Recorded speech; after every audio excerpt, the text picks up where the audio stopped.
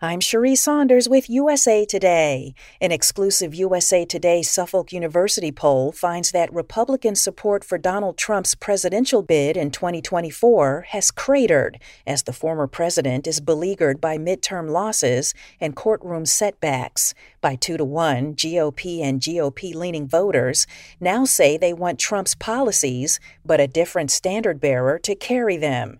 While 31% want the former president to run, 61% prefer some other Republican nominee who would continue the policies Trump has pursued. Two-thirds of Republicans and those inclined to vote Republican want Florida Governor Ron DeSantis to run for president. By double digits, 56% to 33%, they prefer DeSantis over Trump. The findings are a red flag for Trump, whose core support has held remarkably solid through firestorms over his personal behavior, his provocative rhetoric, and his most controversial actions in the White House. But he has become increasingly embattled over his role in fueling the January 6th assault on the Capitol, his alleged mishandling of sensitive documents when he left the White House, and investigations into efforts to overturn the results of the 2020 election.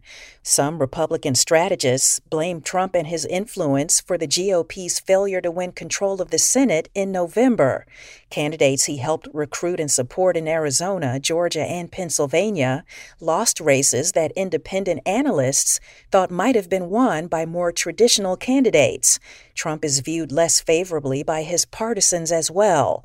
The percentage of Republicans who see him favorably has dropped from 75% in October to 64% in December. His unfavorable rating has risen to 23% from 18%.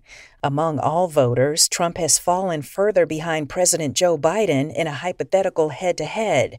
Now Biden would win a general election matchup by 47% to 40%. In October, Biden also led, but by a narrower margin, 46 to 42%.